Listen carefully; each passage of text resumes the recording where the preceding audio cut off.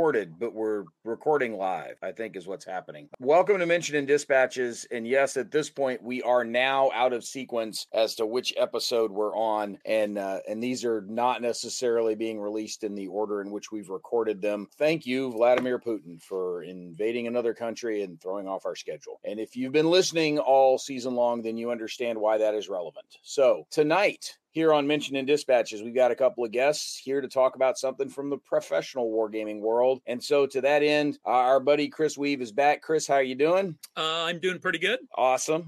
Glad to have you here. And Merle has returned.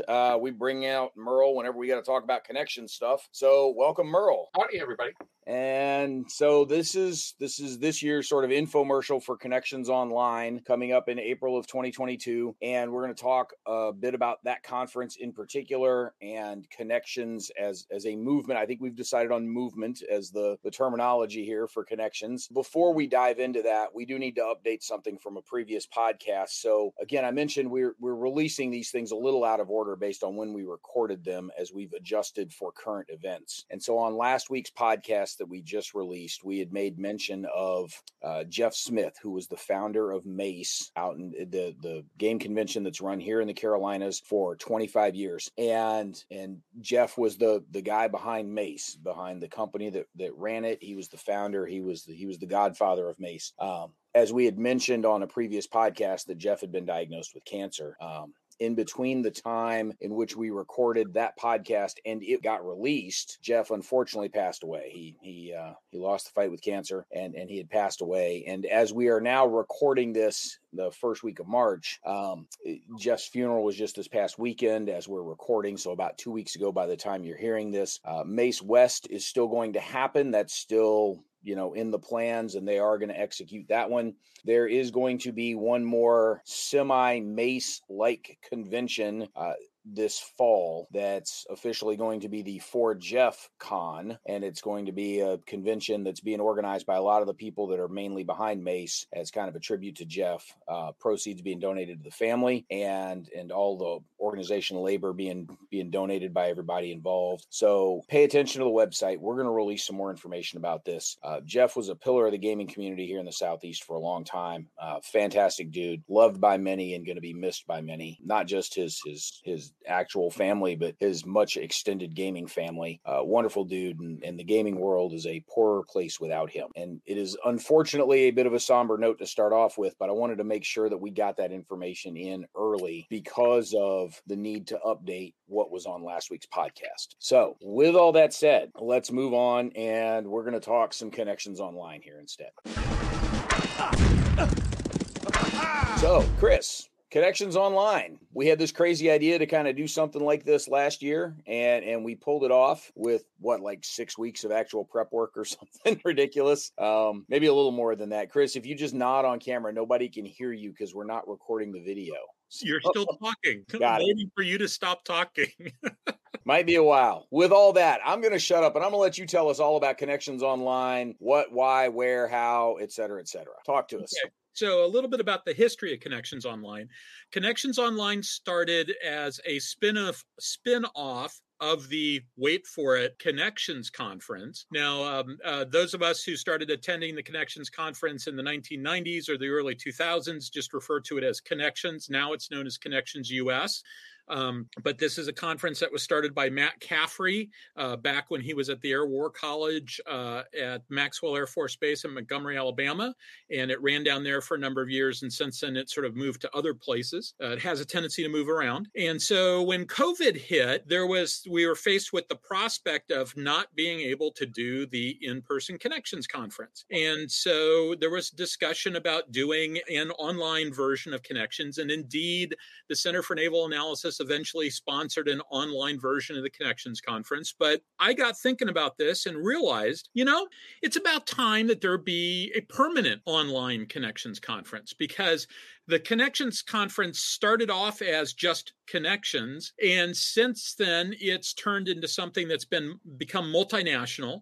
At some point, the Brits said, hey, we're going to do something just like Connections. Is it okay if we call it Connections? And Matt said yes. And then we ended up with Connections UK.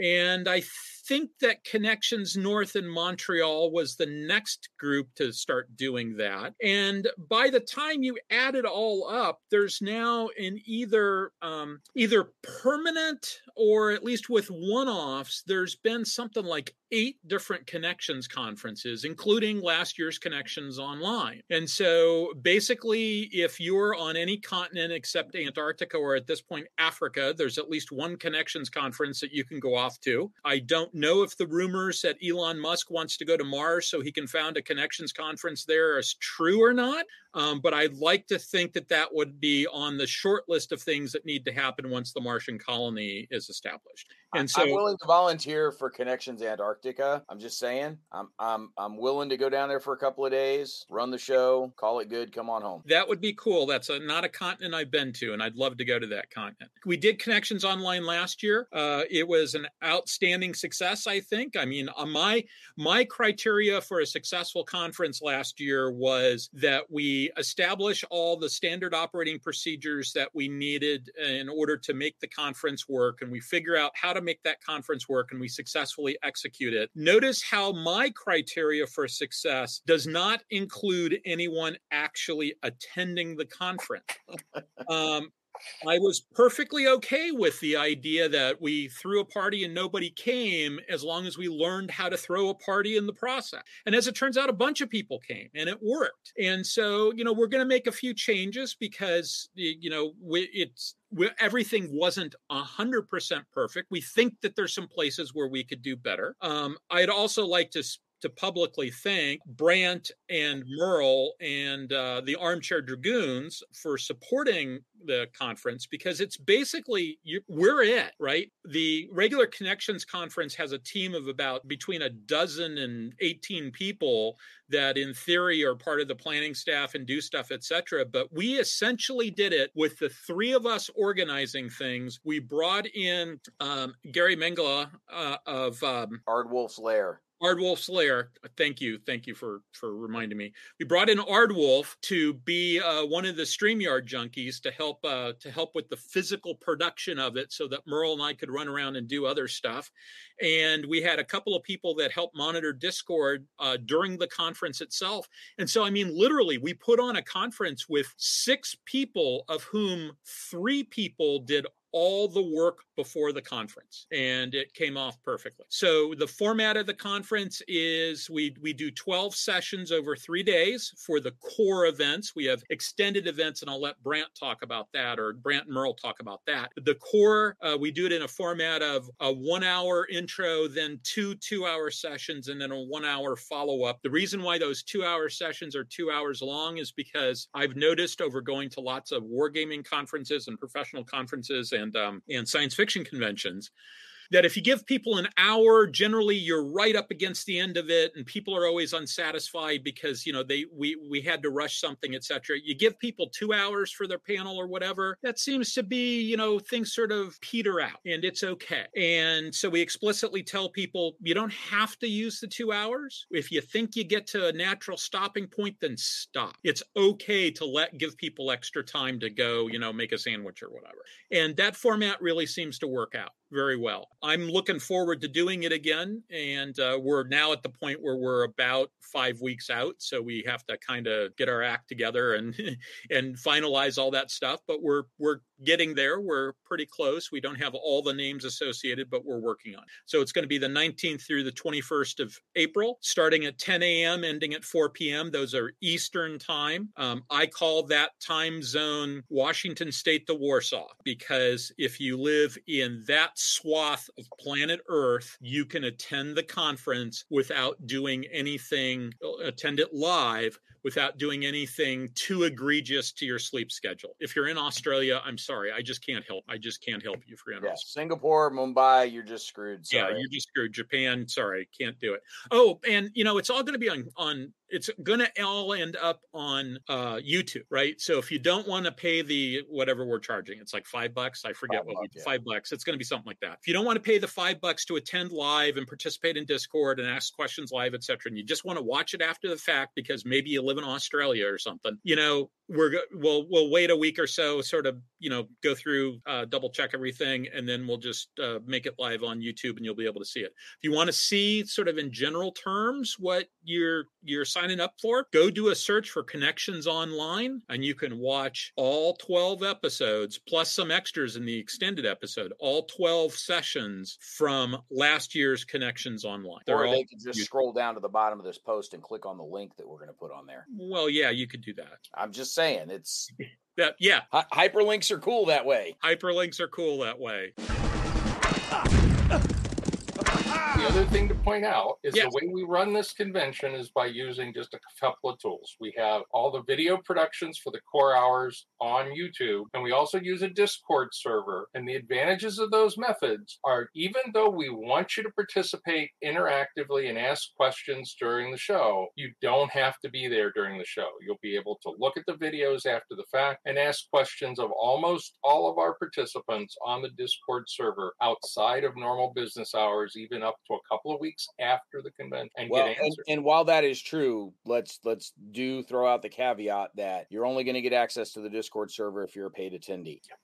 And similarly, you're only going to be able to participate in the YouTube chats if you're a paid attendee, because those URLs will be unlisted and only shared to participants during the convention. Like Chris said, after the conference is over, we'll flip them from unlisted to public so that the rest of the world can watch stuff starting about a week or so afterwards, as though we were uploading the recordings from in the room at a live convention. And that's fine. For the audience, be cautious that if you wait that week and a half, 2 weeks, because you're too cheap to come be a part of this thing live, if you start asking questions in comments on YouTube videos, you may not get an answer. You may not get one very quickly, if you get one at all, just because not everybody's going to monitor the comment sections of every one of the YouTube videos. So if you want to be interactive, you kind of got to be there. Yeah. I just want to expand a little on your characterization of kind of that 1-2-2-1 format for the core events, each of the 3 core days. One of the other things that's worked out well with that 1-2-2-1 format is those 1 hour ones tend to be more of a one-man show. That tends to be a more directed, singular presentation by one or at most 2 people that are very focused and very particular, whereas the 2 hour sessions are much more panel discussions, panel presentations, much more interactive. Hey, here's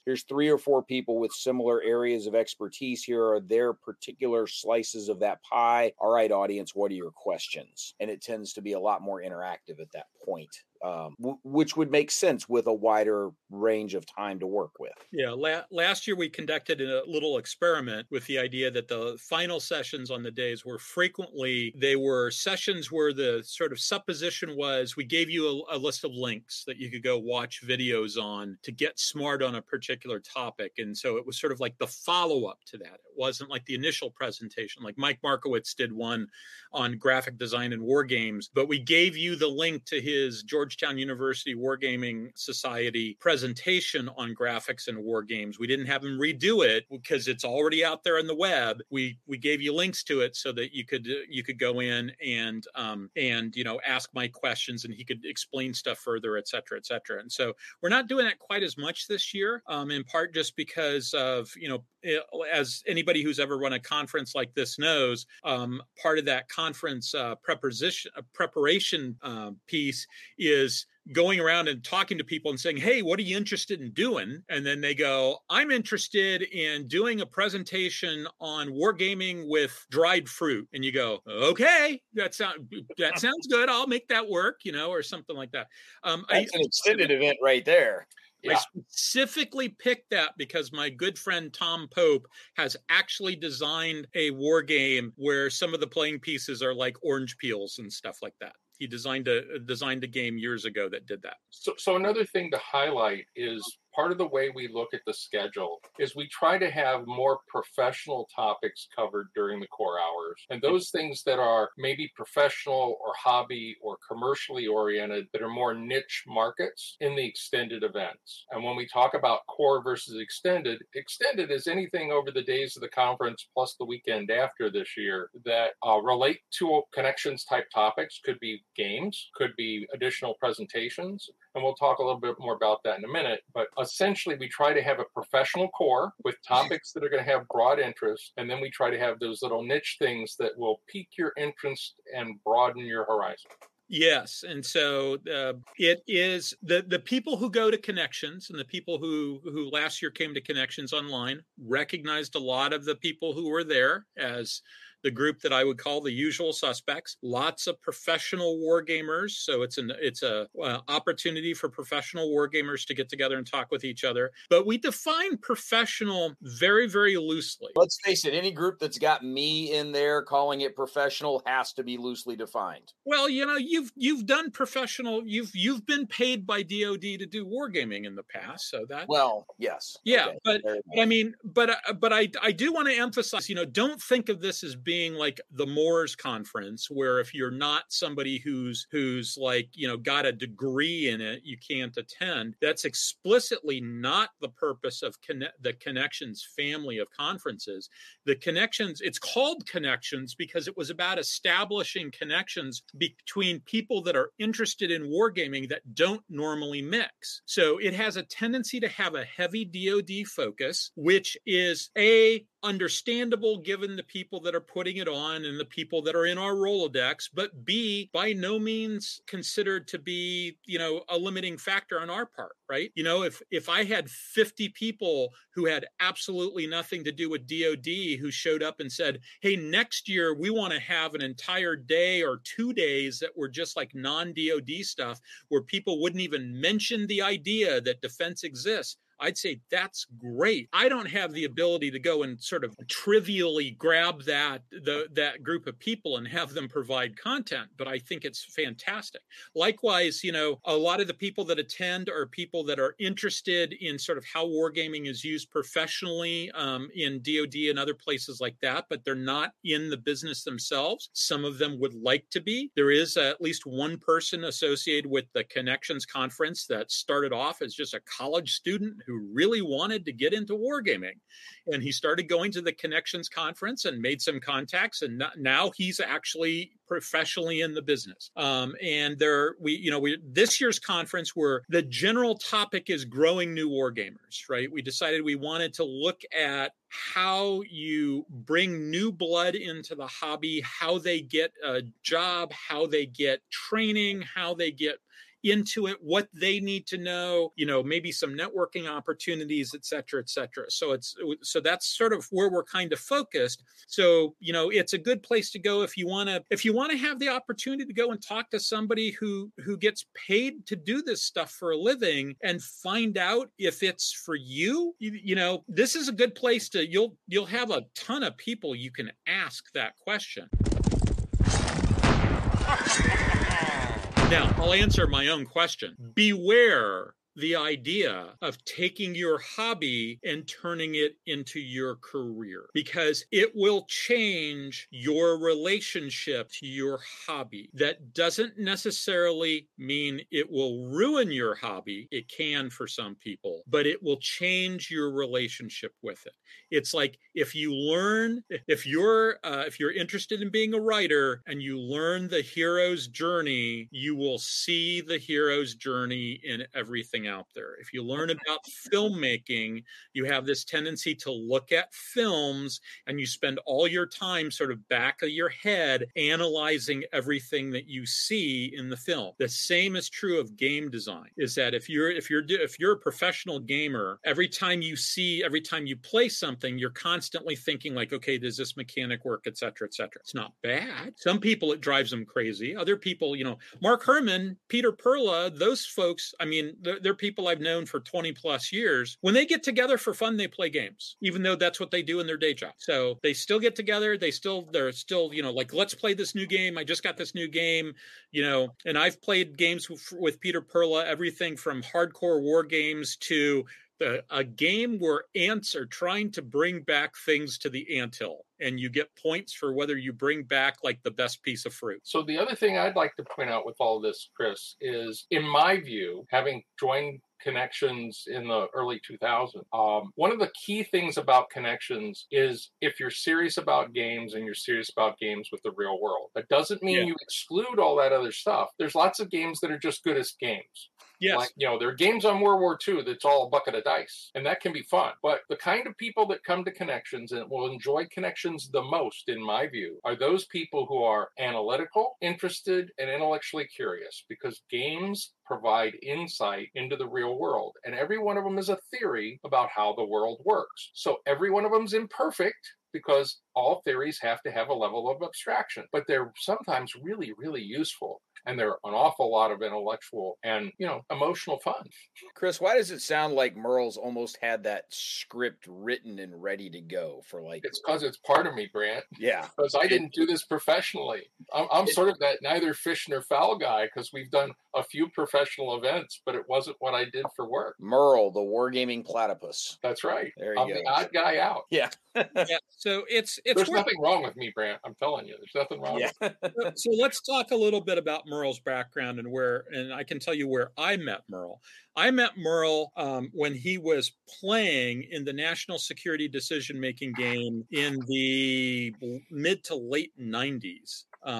Is when I met Merle. And at that point, I worked for a software company because I had gone to graduate school. That's what everybody did in the 90s. Well, yeah, that's part of it. But I mean, I was in graduate school working on a degree in national security studies when the Berlin Wall went down. That wasn't what killed my defense career. What killed my defense career was Desert Storm, because it sucked all the money for new hires. Basically, DOD didn't hire an entry-level person for about 2 years. Hey, Chris, I need to put a real quick pause in here just because I want to mess with you guys. The Berlin Wall came down my senior year of high school. You can go on with your story. You can't help it that you're young and inexperienced, Brant. Yes. You don't even remember where I stole the quote. But anyway. I do. That Ronald Reagan said that to Walter Mondale during the second presidential debate, if I remember correctly. So just for the record, I've been addicted much longer than that. I mean, I started in high school and I was running conventions over an 8-year period. My buddy and I were running 2 conventions a year that drew about 350 people in the Midwest. Back in I started in 76 and ran cons to 84, and then I got a professional career. Yeah, and so, I mean, the Connections in general is for people that take wargaming seriously. Not that they do it professionally, although a bunch of us do, but they take it seriously. And, there are people that take, Dungeons and Dragons seriously, but they don't necessarily take games writ large seriously, right? So it's really for people that sort of take gaming, wargaming, gaming, etc., writ large seriously. And, we'll let you define what seriously means. Matt Caffrey, the founder of the Connections movement, described it as the least exclusive club. The only exclusion there that we want to make people sure that they understand is that this isn't quite like Origins. Everybody who goes to a Connections conference is likely to have been to an Origins or a Gen Con or something like that. But if you're thinking of this in terms of, I'm going to go to this thing just because we're going to play games with dirigibles bombing people in alternate World War I, yeah, that's really kind of not what it's about. There might be some stuff like that takes place in the extended events because, hey, the Connections conference always has a game night. Wednesday night is always the game night, and everybody brings their box of games, and we sit down and we play games because we're all game people, right? Most of us sit down and play games, and there's lots of gaming that takes place after hours at the Connections conference. Do we really want to talk about how the Venn diagram overlaps between geeks, freaks, war gamers, and other bad habits? Because essentially, probably not, since this is all audio. It's really tough. But basically, what we're talking about is that All of these people have interests that overlap. Almost everybody who comes to Connections has some aspect of a sci-fi fan in them. A bunch of them have fantasy stuff in them. A bunch of them have a history buff part. I mean, and that's okay. Yeah. The percent mix of all of those is variable in each of us, but you're right. Most of us have at least two, if not all three of those traits present somehow. Yeah. So, I think that the biggest dichotomy there might be between, there are some people that are only interested in historical stuff. They're hardcore history buffs, but not science fiction people. There are others there's very few people that show up at a Connections conference that are hardcore science fiction people who aren't also history buffs. Yeah. But it's not necessarily the case that all the hardcore history people are science fiction fans. Chris, you'd brought up an important point earlier with the idea of making your hobby your job. And that's one of the things that I think some folks have misunderstood Connections as being sort of the recruiting ground for all the think tanks that are looking for hobby wargamers to convert them into real wargamers, into professional wargamers. And that's not really the case. There's a lot of hobbyists that will show up at Connections and get a lot out of it just by understanding the kinds of perspectives that the professionals look at these games with, because again, war games are necessarily abstractions of what's happening. And so understanding some of the professional considerations that have been abstracted out for whatever reasons gives those kinds of players a better perspective on what they're looking at. And that's a useful thing. And that can help with the enjoyment of the game there. One of the Connections that hasn't happened as much as I would have liked over the years, and it was a conversation with our good buddy Dr. Sterrett out at Fort Leavenworth that kind of changed my view on it a little bit. I've always been a little disappointed in the folks, particularly the ones in uniform, who are in some form of wargaming role in the professional world, who are not hobbyists and have little, if any, interest in assimilating into the hobby wargaming world. If these guys are your FA-57, right, your simulations officers in the U.S. Army, or your modeling and sims guys in the Navy or Air Force or whatever, and these are your training and exercise people over at Homeland Security, you have to specifically ask for those roles. Those aren't something you just get assigned. You go, oh, damn it, I'm stuck being an FA-50. Like, you have to specifically request to go do that role. So if that's the kind of thing you're interested in, hey, that's cool. Wouldn't you be interested in doing more of that than just what you're being fed at your day job? And James brought up a good point, and that is, at a certain point, it feels like you're bringing work home with you. And if you're sitting there doing wargaming stuff all day at the office, when you go home, you'd rather, get out your putter and practice your putts on the back patio than necessarily come home and pull a war game off the shelf, because you've been doing wargaming stuff all day long. Well, and that's an interesting perspective. I still would like more of the professionals to engage with the hobby world more, because I think there's a lot of good ideas they can learn from the hobby world. But I get that it's not necessarily going to turn into a lifelong pursuit the same way that the hobbyists approach it. Well, the other thing I want to be sure that we at least share is that Connections is not a pathway to a career in wargaming in general, because Connections is a way to get diversity of thought. And when you talk about the professional business of wargaming, there are professional credentials and education levels that are required in most federal wargaming, whether it is U.S. or non-U.S. The exceptions to that, and they have their own different criteria, are commercial gaming, certain military billets that deal with that, because guys may not have a professional degree, but they get professional development in the field, okay, gals and gals. Mm-hmm. And then the other thing that you run into is those people who are consultants of some kind and have demonstrated a clear expertise over time. You don't break into any of those things overnight. No. Right. Not at all. That said, again, the it's not the first of the professional wargaming gigs that I did. I actually got that working with somebody at Origins, but the first primary contract that I ever worked on, as opposed to getting added to someone else's existing project, was someone that I met at Connections in 2010. That year, Connections was held in Dayton. It was in February-ish, and by May, we were working on a contract with the National Defense University. So that was a connection that was made at Connections. And we got connected and kept on connecting. And so people can be recognized for their skills at any point. But if you're going to get hired professionally and be called a wargamer, that requires a lot of other components. Correct. Yeah, and I will admit, there's during my career, people have come up to me, whatever my current job was, and said, "Hey, you've got this really cool job. How do you get a job like that?" And I'll just say, I have no idea. Yeah. It's like, but you're doing that job. And it's like, yeah, but I just sort of kind of stumbled into it. I mean, that's the last time I got a job through the mechanism of I'm now going to find a job in like the newspaper or online or something like that and apply for said job and interview for it. The last time I got a job that way was 1999. Yeah. Every other job I've had since then, somebody has come to me and said, "Hey, how'd you like to take this job? I've got a job. Would you like it?"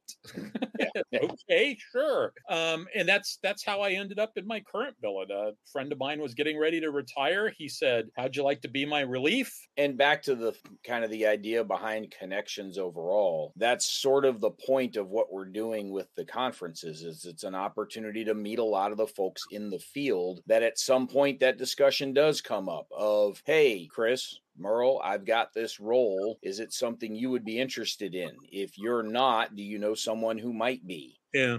And it's a part of what Rolodex are you in? Who knows that you are someone who might be interested in that role in that field and can advocate on your behalf to try and work your way through there. Again, I don't want to make it sound like this is just some giant job fair in disguise. That's not the intent of connections. It's an ancillary benefit of it. Right. But it's an opportunity to meet other folks in the field, to understand what's happening in the field, to broaden your knowledge, not just your own individual knowledge of the kinds of things you can and could do with wargaming, but also what are other people doing with wargaming? Because they might have some really neat ideas that you can call upon at a future time to say, hey, I remember you talking about this. Tell me some more about it. It's something I might be able to use in a project that I've got going on somewhere. And it's very much about expanding the breadth of your knowledge and your ability to adapt to different circumstances. I mean, I didn't come to Connections myself as a career move. I came to Connections because it was intellectually useful and stimulating to me. And yeah, I do a lot of war games and I go to a lot of conventions and run public games, but there ain't no money, okay? So the thing to understand is... To quote Ardwolf, there is in fact negative income. Right, exactly. It's travel costs. It's become an avocation, but as an extension of my hobby and the other things I'm interested in. So Connections is a great way to expand your brain. And I can't say that enough. And you get to meet people where you'll feel like, if you're anything like me, like you're the dumbest guy in the room. And I like that. Yeah. Don't worry, Merle. You got me around to help make you feel smarter. You're good. Okay. Help me feel good. Great. Yeah. I was joking. So one of this must have been in 2020 when we were planning for the CNA Connections. I actually sat in on a handful of the Connections planning calls that year because I was in a position where I could get involved a little bit that year. And it's funny because I sat in on a couple of those calls and it was obvious from some of the discussion that a lot of the people that I've known through Connections for the last decade and change still think of me as the kid brother in the room. And to an extent I am, because I was already younger than all of y'all, and it's not like I'm getting older any faster than you guys are. But the big difference is, first of all, there's a lot more kids involved now than there were when I was around as one of those kids, which is a good thing. But the other thing that occurred to me is that most of y'all still think I'm like 34 years old. Because that's when y'all met me. and that's not really the case so much anymore. Like I turned 50 this summer. Well, the other thing that's interesting is, not having been in the professional side and having only known a couple of people at Connections, what really helped me is I had camouflage. It's called gray hair. Yeah.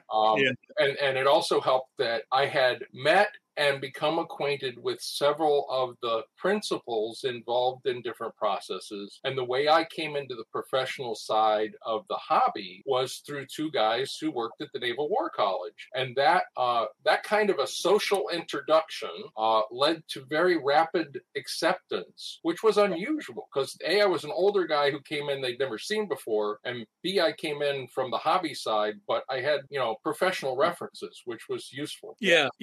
And my initial involvement with Connections, like I was still, I think the first Connections I went to, I was actually already out of the military by then. But when I first met the folks that brought me into Connections, I was still serving in the National Guard. So, I mean, I had the credibility of having had a tree suit on for a while. But I met a lot of those folks through Origins. And when I first showed up at Connections, Merle, not dissimilar to you, the folks introducing me to the crowd had a little bit of gravitas that kind of rubbed off on me, deservedly or not. when you've got folks like Matt Caffrey and James Sterrett saying, oh yeah, this is that Brant guy that we know, that does help get you in the door. As the Dragoons proudly charge into their 8th season of Mentioned in Dispatches, we'd like to pause and thank those Patreon supporters who pledged at the regimental patron level. So a heartfelt thanks to Treb Curry, Staggerwing, Patrick Mullen, Mike Quigley, Hethwill Wargames, Patrick Garrity, Robert, Kevin Bertram, and Joseph Knoll for their support of the Armchair Dragoons and enabling us to bring you the best wargaming content we can. You too can sign up as a Patreon supporter at patreon.com/armchairdragoons.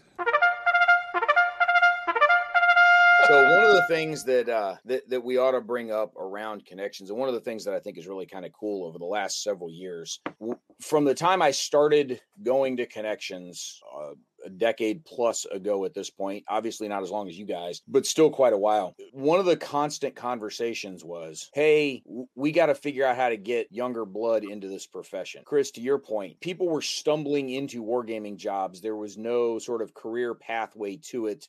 Having been one, I would liken it to being a business analyst in the software business. There are 0 people on this planet that went to school to become a software business analyst. They might have tried to be some other kind of software analyst. Nobody tries to be a business analyst. Everybody backs into it. Nobody's going to school wanting to become a professional wargamer. They didn't for the longest time wanting to become a professional wargamer. They just stumbled into it. And as a result of that stumbling into it, what you had was a fairly narrow, tall pyramid with lots of the same people up top that stayed there forever and not a lot of entry points into the wargaming world. And when I first started going to Connections, people were talking about this is a problem. And people in the crowd were saying, we've been talking about this problem for 15 years. Well, here we are 15 years later, and we still keep talking about it being a bit of a problem, except that over the last 5 years, I think there's been some pretty good strides in opening pathways, especially to the college kids, by being able to put official programs on college campuses to help get kids engaged and involved in it. Look, I'm calling them kids because they're all 30 years younger than me at this point. So that whether it's the Georgetown University Wargaming Society, obviously the most visible of those, or Rex's folks up at McGill and the peace gaming stuff that he does up there, Mercyhurst, Duke, Stanford, there's a bunch of different places that now have wargaming or serious gaming programs beyond just, hey, here's how to code something in the Unreal Engine to make a shooter game, like actual serious, meaningful games. We've now got a body of knowledgeable, interested, enthusiastic participants that are that next generation to bring up through wargaming. And that's part of what we're trying to do with this specific Connections Online. Well, I think another thing to keep in mind is there are 2 things that happened over that 15 years that helped change the environment. One, strange as it sounds, is stuff like Connections and the Moore's COPs from the military operations research side, because it started to talk about wargaming as a profession rather than a niche. The second thing is, with the advent of all these computer games, people started to see intellectual possibilities, and professional wargamers started moving into the IT space, so it was less visible, the differentiation between them. So when the colleges started talking about game design, initially a lot of it was IT type stuff, and computer games. And then it's branched out. For example, I got contacted by a university here in Ohio this year that they got purely a PC game program. And they realized they needed to expose people to the other side. So they're talking about having us come down and do some demos. So the thing to understand is 15 and 20 years ago, there were these stovepipes of excellence that finally have started to break down, where people are starting to look for people who are analytical, thoughtful, and serious, rather than just, oh, gee, I need a guy with an ops research degree so he can do modeling and sims, or I need a guy who's been in a green suit long enough to understand the tactical interaction between weapon systems, and then I sort of shove him into a wargaming spot because he now is trying to convert reality into a model. Yeah. And that's the way traditionally in the United States and in DoD, it's all the guys who are ORs. And when you look at the different organizations who employ people they call wargamers now, their core business wasn't wargaming. Yeah. You know, Chris works for the Air Force, and although he's not here speaking for his employer, I can tell you that almost every Air Force gamer I've met is either a guy who was in a blue suit and got pushed into a wargaming billet, either by volunteering or being forced, or it's a guy who's an engineer or specialist in the area that he's now wargaming. So like AFRL, it's all aerospace engineers. And you go, yeah, I'm going to go and become an aerospace engineer and then convert to a wargamer. That's my career path. Nope, that's not how it works. I should emphasize that any rumor that I work for the Air Force is a dirty slander, or at the very least, I don't speak for any employer, past, present, and probably future. Yeah, well, I speak for myself and not any of my past, present, or future employers, unless it's me. I'm not sure Merle speaks for past, present, or future Merle some days. So. Well, you know, it helps if you're schizophrenic because you can meet me twice.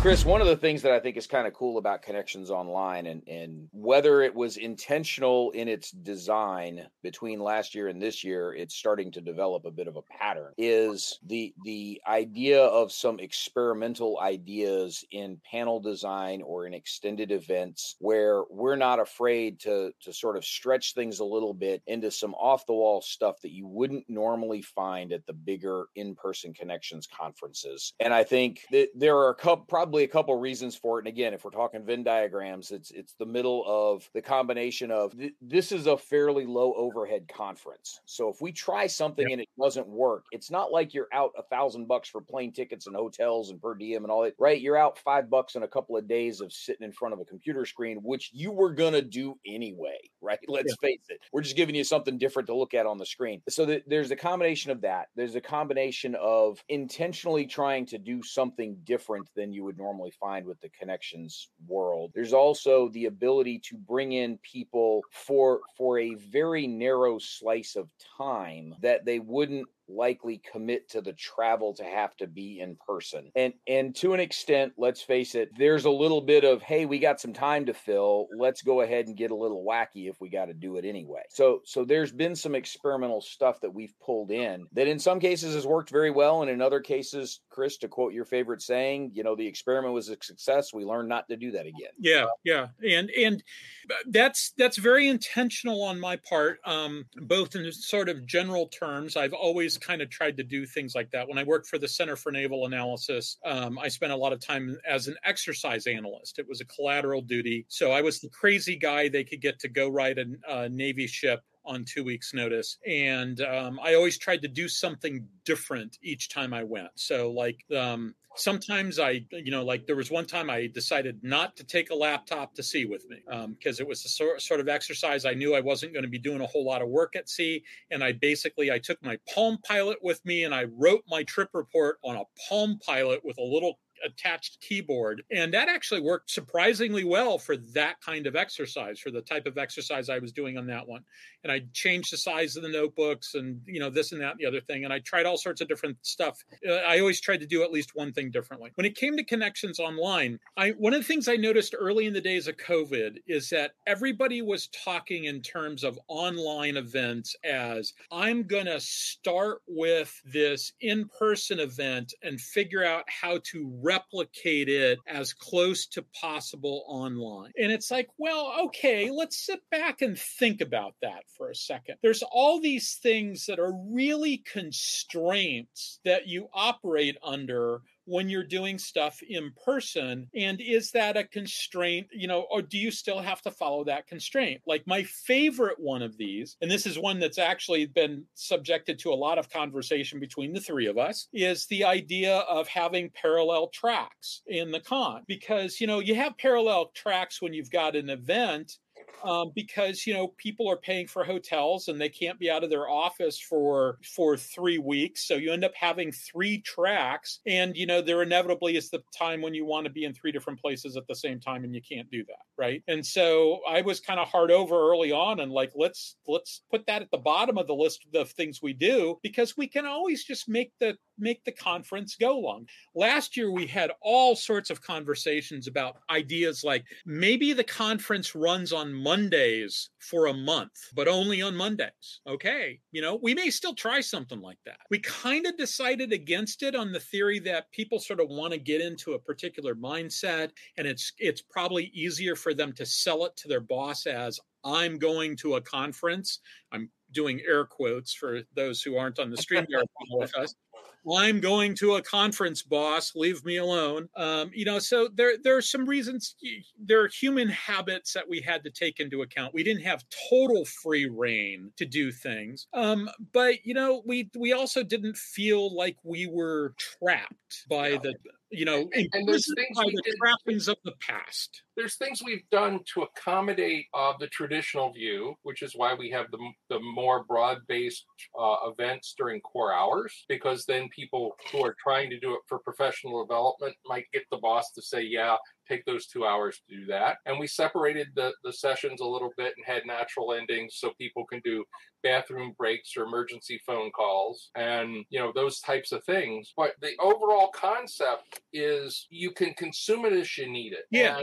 And offering it in a way that's practical, because one of the other considerations behind all of this, so that we have truth in advertising, was how can only a couple of people run this thing so it has value? So, we had a team of 3 or 4 of us, depending on the days. We pulled it together. We used our Rolodexes plus some imagination, and we've tried to diversify even more this year. Because, this shouldn't just be the old white guy network, okay? It's designed to provide a tool for as many people as we can, because I don't know about Brant because he's the young guy, but I've got this sense that I've spent, since I started gaming in 1974, okay, dated myself, okay?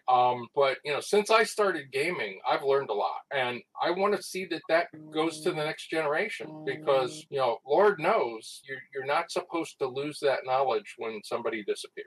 Yeah. Well, and one of the other things that's happened with that core versus extended event dichotomy in the way we've set it up, the core events essentially don't have a registration limit on them, right? They're wide open broadcasts, the more traditional presentation style, even as an interactive seminar style. The expectation is that anybody registering for the conference should be able to attend a core event. We're not putting an attendance cap on any of those things. Whereas some of the extended events will necessarily have some attendance caps on them if some of those extended events are actual games or boot camps on how to do certain things.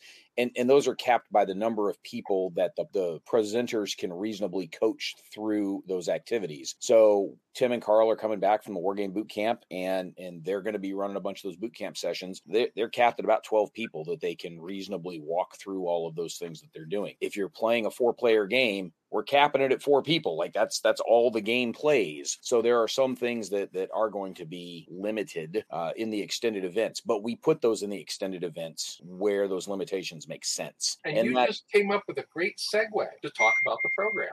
Yeah, well, there is that. So we probably should do that at least a little bit. The core events, as Chris said, that there's sort of this 1-2-2-1 format. So there's an opening hour each day that's a more directed, not quite a one-man show, but a more directed, focused, sort of intense hour event. And then we've got a couple of those panels in there that are the 2-hour group discussion almost kinds of things. And then we close each day with again a more directed presentation. And some of the group things that we have happening this time around, again with the idea of growing and developing new wargamers, the plan right now, and again, this could this could change by the time I start editing this thing, but the plan right now is we're going to have a panel on hiring wargamers. Like we've got a couple of people that are going to be there who have in the past hired people to come be wargamers at their organizations. What are the kinds of things they're looking for? What are the kinds of things that they ask? What are the kinds of things that matter on the resume that are going to help differentiate you? Not just that you should put them on the resume, but what are the kinds of experiences you need to have to even put on the resume so that it's a valid representation of who you are. Something that I think is going to be kind of cool. We talked about kind of broadening the pool of people involved in connections, and Chris kind of alluded to this a little bit earlier. We have a pair of panels that are getting away from war games specifically. We have one panel that's going to be talking about sort of war game adjacent kinds of games, things that have appealed to war gamers but are not strictly war games themselves. Things like John Company, the game about the East India Trading Company, Meltwater, Nicaea, a handful of things published by Hollandspiel, quite frankly, but then a variety of other things from other folks that are war game-ish, but not actual like kinetic shooting war kind of stuff. We've got another panel that's going to be looking at professional wargaming in terms of training exercise, tabletop exercise sort of work that doesn't exist in the DoD world. Chris, you mentioned this earlier in the podcast. So we're bringing in folks from commercial organizations that have training and exercise divisions, whether it's because there is a need to coordinate with somebody like Homeland Security or Department of Energy or whoever. There's a whole lot of cyber activity out there that is taking place in the commercial world that is coordinating with governments, coordinating with DoD, with Cyber Command, with whoever else, but is not, they don't work for them. They're coordinating out of their own goodwill, but they're still going to be doing the kinds of training and exercise and professional development that you find very similar to professional wargaming. So we're going to bring some of those folks in and talk to them. Those are a couple of the kinds of panels that we're going to have. And again, we're not committing to exactly which day yet because there's still a couple things shuffling around on the schedule. On the extended side, I'll let Merle talk about a couple more of them here in a second. But one of the things I do want to note, it's the 40th anniversary of the Falklands War. And so one of our presenters that's been present not only at Connections Online last year, but also at several of the Dragoons ACDCs, is bringing together a panel of some people who were actually there to talk about the Falklands War as a panel discussion, but then also going to have a seminar game one night that's going to run for a couple of hours that's going to be fighting their way back through the Falklands. And again, that's not necessarily a developing new wargamers kind of thing. That's taking advantage of the fact this is the 40th anniversary of that conflict. And so Peter's going to dig into that with a couple of sessions in the extended events. So, Merle, what else we got on the extended docket? Well, the one thing I always like to mention is one you've already talked about because it's in line with our whole online structure, and that's the War Game Boot Camp. And this is a group of guys that are connected to the Armchair Dragoons that have consented, and at last year as well as this event, to do boot camps on how to use Vassal and the various other online tools that are out there, tabletop game type tools. So that's a big plus, and there are going to be several sessions of that, even though they're capped with the number of slots. But we also have some niche things that we've got lined up. We've got a speaker coming from HMGS Next Gen to talk about how to introduce gaming in your schools and how to build enthusiasm. This is a guy who actually teaches high school that is going to talk about how HMGS East, the historical miniatures gaming people, are promoting both board games and miniature games in schools. Jim Dietz is going to join us from the Dietz Foundation to talk about why he thinks wargaming is important and to talk about the kinds of things he looks for in any game he's interested in publishing. So this is not really a sales opportunity for him, but it's to give you an idea of what he looks for in a quality game. We've also got a commitment from Jason Matthews, the guy that did Twilight Struggle, Founding Fathers, Making the President 1960, to talk about how he works on Paul Mill games. So he's scheduled to come in. We're trying to tighten down the exact time. So this is the kind of stuff that we've been looking at during and for extended events. And then my team is going to do a little experiment. This is where we're getting fancy. We're going to talk about how would you design a game on a topic. And we're going to use the American Revolution as our sample because we're working on that right right now for our purpose, but we'll talk about different choices you can make. Do you want to make a board game? Do you want to make a role-playing game? Do you want to, and the kinds of considerations that you might have in each of those. And that's an experiment because one, we're dealing with things we're highly skilled in and things that we have some experience with, because that range varies depending on whether we're talking role-playing games, matrix games, whatever. But we'll have interaction with the audience to say, okay, if we do it this way, what are the kinds of things we would consider? If we do it that way, what are the kinds of things we consider? And we'll try to do that for a couple of hours and see if that resonates with people and is useful. Yeah. And then we'll just make the rest of it up as we go, because nobody will know the difference if we do it well enough. Well, remember, they don't know what we're going to tell them. They only know what we tell them. Yeah. All right. And we'll do our best to make it useful and interesting, and that's the goal. All right, Chris, assuming we haven't put the audience to sleep yet, what are your final thoughts on the matter here as we sort of wrap up this infomercial on Connections Online and the Connections conferences more broadly? Well, I just emphasize it's the 19th through 21st for the core events. The extended events start the day before the 18th and run through the following weekend. So core is Tuesday, Wednesday, Thursday. Extended is Monday through Sunday, and also potentially before and after. If you're interested as a reference point, that is the week immediately after Easter this year. So as folks are sort of conceptualizing that in their head, that's starting last year. Connection started the weekend before and went through the weekend after. We had like 9 days. This year, the weekend before is Easter. So we're staying off of that. That's why we're starting on a Monday. Yeah. The Connections US conference is going to be held in the Washington, D.C. area, and it's going to be sometime in July. I forget exactly when, but if you do a search for it, you should be able to find it. And, basically... I can tell you when in July it's going to be because my birthday's right in the middle of it. Oh, go for it. Yeah, so my birthday's the 26th, and so it's like the 2 days before and the 1 day after. So it's like the 24th to 27th or so of July. Yeah. I may be off by a day one way or the other, but I've had like 3 different people all ask me about being on panels 26 through US this year, and I've told them all to go pound sand. I love you guys. 29. Yeah, I love you guys. You guys are great friends. I am not spending my 50th birthday at Connections. I'm just not. Oh, so. Now he stated himself. We got him. Yeah. No, yeah. he said 50th before. And I guess what I would say is, and if anybody who's listened to us tonight and you're going like, well, I don't know if this is the conference for me or not, pay the $5 and try it.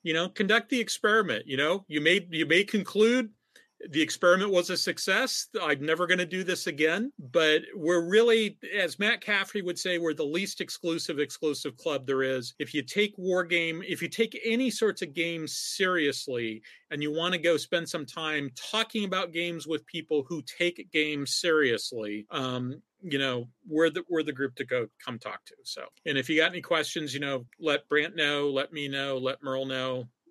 Happy to answer questions. And one of the other things just to throw out there is spread the word, right? Please share this with folks that might be interested, might be tangentially interested, folks that might be in a position where, again, for a lot of the hobbyists that are listening to this, because that's a lot of the core audience at the, here at the Dragoons website, there's a lot of folks for whom war games are, it's Squad Leader and, Great Battles of the American Civil War kind of stuff. There's a lot in the professional space that wargaming does in a variety of analytical and rehearsal type uses. If you've got folks or organizations that you may know or be involved in yourself that could benefit from some wargaming tools in the professional sense, whether it's analyzing potential futures or rehearsing known, exercises that you're going to have to do at some point. And there are professional wargame techniques and procedures that might benefit them. Again, look,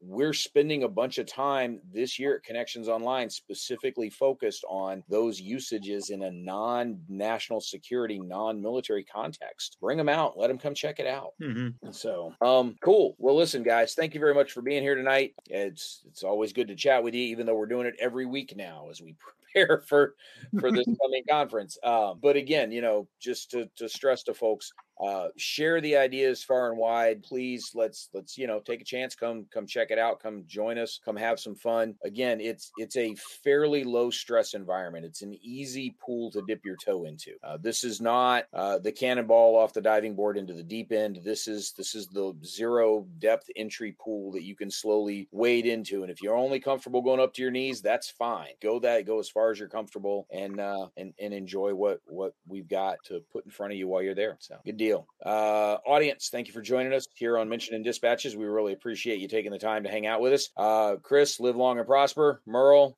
whatever. I'm picking on you, man. If you're interested in some of the stuff that Merle is also doing, go look up the National Security Decision-Making Game. They will be making the rounds of a bunch of the game conventions this summer, and so you have a chance to go play in some of those with Merle. And Chris, is Starfleet Tactical still running on Saturday nights? Yes, it is. So if you go over to the Axanar channel or the Aries Studio channel, you can see my colleague Pat Doyle and I talk about all sorts of different things. It's the intersection of we're really big on Venn diagrams today. It's the intersection of the Venn diagram between Star Trek in specific, science fiction in general, and military topics. So like I spent the last 2 sessions talking about bridges and combat information centers in Star Trek and other science fiction and in the real world, and what they're all for, et cetera, et cetera. So Saturdays at 10 p.m. Eastern time. Yeah. And just follow the link that's down below on this podcast, and that'll get you over to Starfleet Tactical, where you can check out past broadcasts and set your alarm to watch them in the future. So cool. Thanks, everybody. And we'll catch you next time on another episode of Mentioned in Dispatches.